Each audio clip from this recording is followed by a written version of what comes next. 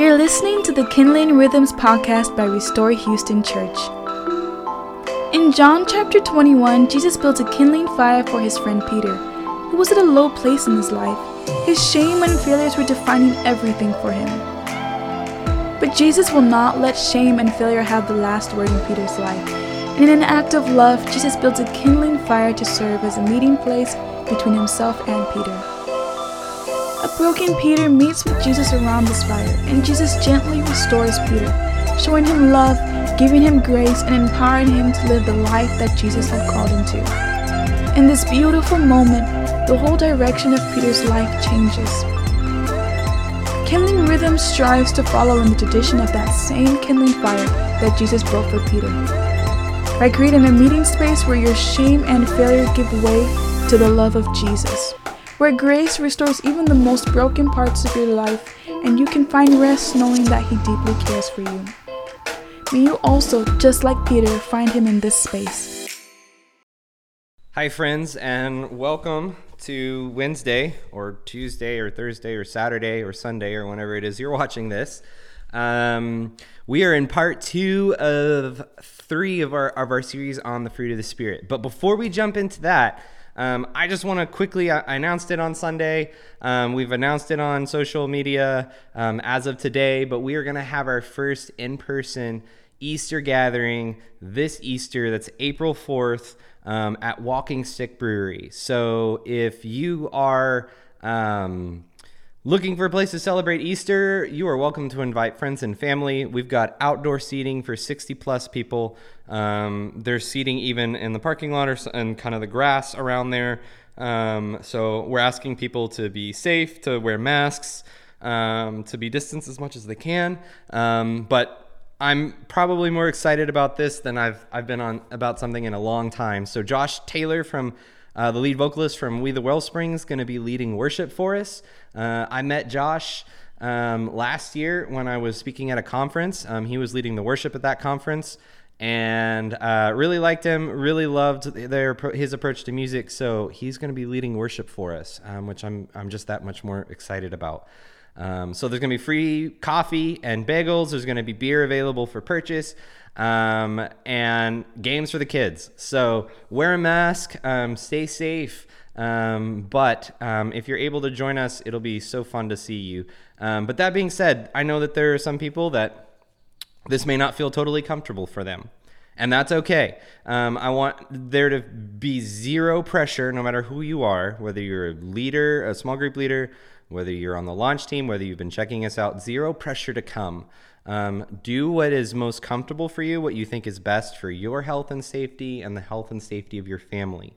We are going to be live streaming it. So if you're not in Houston, and there's quite a few of you around who are not in Houston, we're going to be live streaming it. Or if you feel that it's safest for you and your family to live stream, that's going to be available for you as well. So you can worship with us through live stream. You can worship with us in person.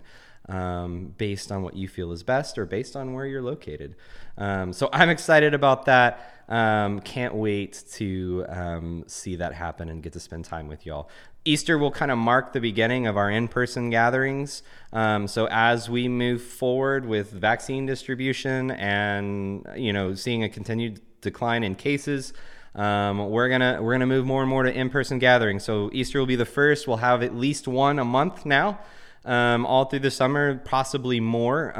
Again, just looking at what are we thinking as far as vaccine distribution, what feels safest. And so hang tight because there's a lot of other exciting things that are in the works for us. But for now, we are in the fruit of the Spirit. We are in part 2 of 3. And so this week in particular, I want us to wrestle with, as Christians, how do we follow God's will in our life when Paul tells us, let the fruit of the Spirit, let the Spirit's guiding lead you in every part of your life. He says it at the beginning of his listing of the fruit of the Spirit, and he says it right at the very end. Let every part of your life be guided by the Spirit. And why this is important and why this is significant, I think, for us, life-changing even, is the God of the universe, the architect of the stars, the one who hung the cosmos where they are, the one of infinite wisdom and beauty and glory and power and majesty, has chosen to reside in our hearts. If we follow Jesus, his Spirit is indwelling within us. There's mystery to that. I don't have all the ways to explain that, but there is something about his loving presence in our life that begins to change us. And when it changes us, when it guides us, here's what happens. These are my words, not Paul's, but this is how I think we could summarize what Paul is saying about the fruit of the Spirit. You follow God's life when you see the fruit of the Spirit blossoming, developing, growing, being cultivated in the lives of others through your presence. Okay, so the fruit of the Spirit, Paul very clearly wants us to understand in the context of community, not in isolation. And Paul says you want to follow the Spirit's guiding in your life. Look for love and joy and peace in the lives of others because you are present in them. It'll be present in your life as well. So why this is just life-changing and life-giving, and why I really want to spend 3 weeks wrestling with this, is for a lot of us, regardless of what Christian tradition we grew up in, what denomination, maybe we didn't grow up in one at all, but we've seen things be forcefully taught and forcefully pushed in this direction of like, you have to believe this, you have to have this stance or you're not a Christian, you have to vote this way or you're not a Christian. And that's not at all what Paul says. So Paul says, let the Spirit guide your life. And here's how you know the Spirit is guiding your life. You see the fruit of his Spirit manifesting in the lives of others through your presence. You see the Spirit manifesting in your life through their presence and yours. And so this is incredibly freeing for us as Christians if we can really grasp this. Because for most of us, we have a lot of anxiety about following God's will, right? And we follow God's will the way that we make investment decisions, right? We want to get it right. We want to make sure we get it right. We don't mess up. We get the right job, the right career, the right city to live in, the right spouse to marry, all of these things. And we're just, right? And we have all of this anxiety about, was that a sign from God that I should have done that or seen this or gone there? And the reality is that is just not what Paul is saying, how one walks with God. That's not how one hears from God, sees God, knows God. One sees and knows and hears from God, walks with God's plan for their life, because the fruit of the Spirit are growing in the lives of other people through their presence and growing in their own life through their presence and through the Holy Spirit who's present in your life, right? So you are this vessel that takes the presence of the Spirit of the living God into the lives of others. And when that happens, you see fruit. And so why that's significant, why that's so important, why we've stuck with this for 3 weeks, is I think for some of us, this will radically change the way we think of ourselves, the way we think of theology, maybe think of things that we've been taught. Because there is this point where we have to wrestle with. And a lot of these questions tonight, by the way, don't have a right or wrong answer per se. But rather, I want us to wrestle with this space. What does it mean for our theology, for our church doctrine, for everything, if the fruit of the Spirit is the primary way that we navigate life? Does this theological belief, does this perspective on myself, does this, what I think about God, what I think God thinks about me, does that lead to the fruit of the Spirit in my life? Is it leading to peace and joy in my soul? Is it leading to faith?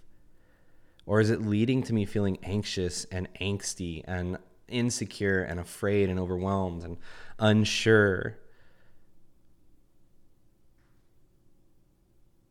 If I look at a church, if I look at the life of a pastor or a famous theologian or whatever, and I'm listening to what they're saying and their perspectives, do I see the fruit of the Spirit in their life? And if I don't, what do I do with that? Do I disregard everything they're saying? Do I approach it carefully? What's the, honestly, I don't know if I have a formula for you other than follow the Spirit's leading. And so the question inevitably is, well, then wait, how do we define love? Because all of us might define love differently. Some of us might think something is loving when it's really toxic. How do we define joy? Here's how we define those things. We look to the life of Jesus. Jesus is our example of love. Jesus is our example of joy. Jesus is our example of peace. Like, we look to the life of Jesus and we can see those fruit, right? Because Jesus walked with the Spirit. He walked with the Spirit of the Father. And in his life, he brought these things, love and joy and peace, to the lives of those around him, right? And so it's this metric, it's just this way that can guide us in such a way that we can be confident, as Paul uses it, confident in the Spirit's guiding that's leading us to this hope of resurrection, this hope that we have in Jesus. So that's what I want to wrestle with tonight with you all, is how do we let the Spirit guide every part of our life? And then how do we put the priorities right with the way that we look for God's will, the way that we understand God, the way that we listen to theology, all of those things? How do we understand it in light of being led by His Spirit?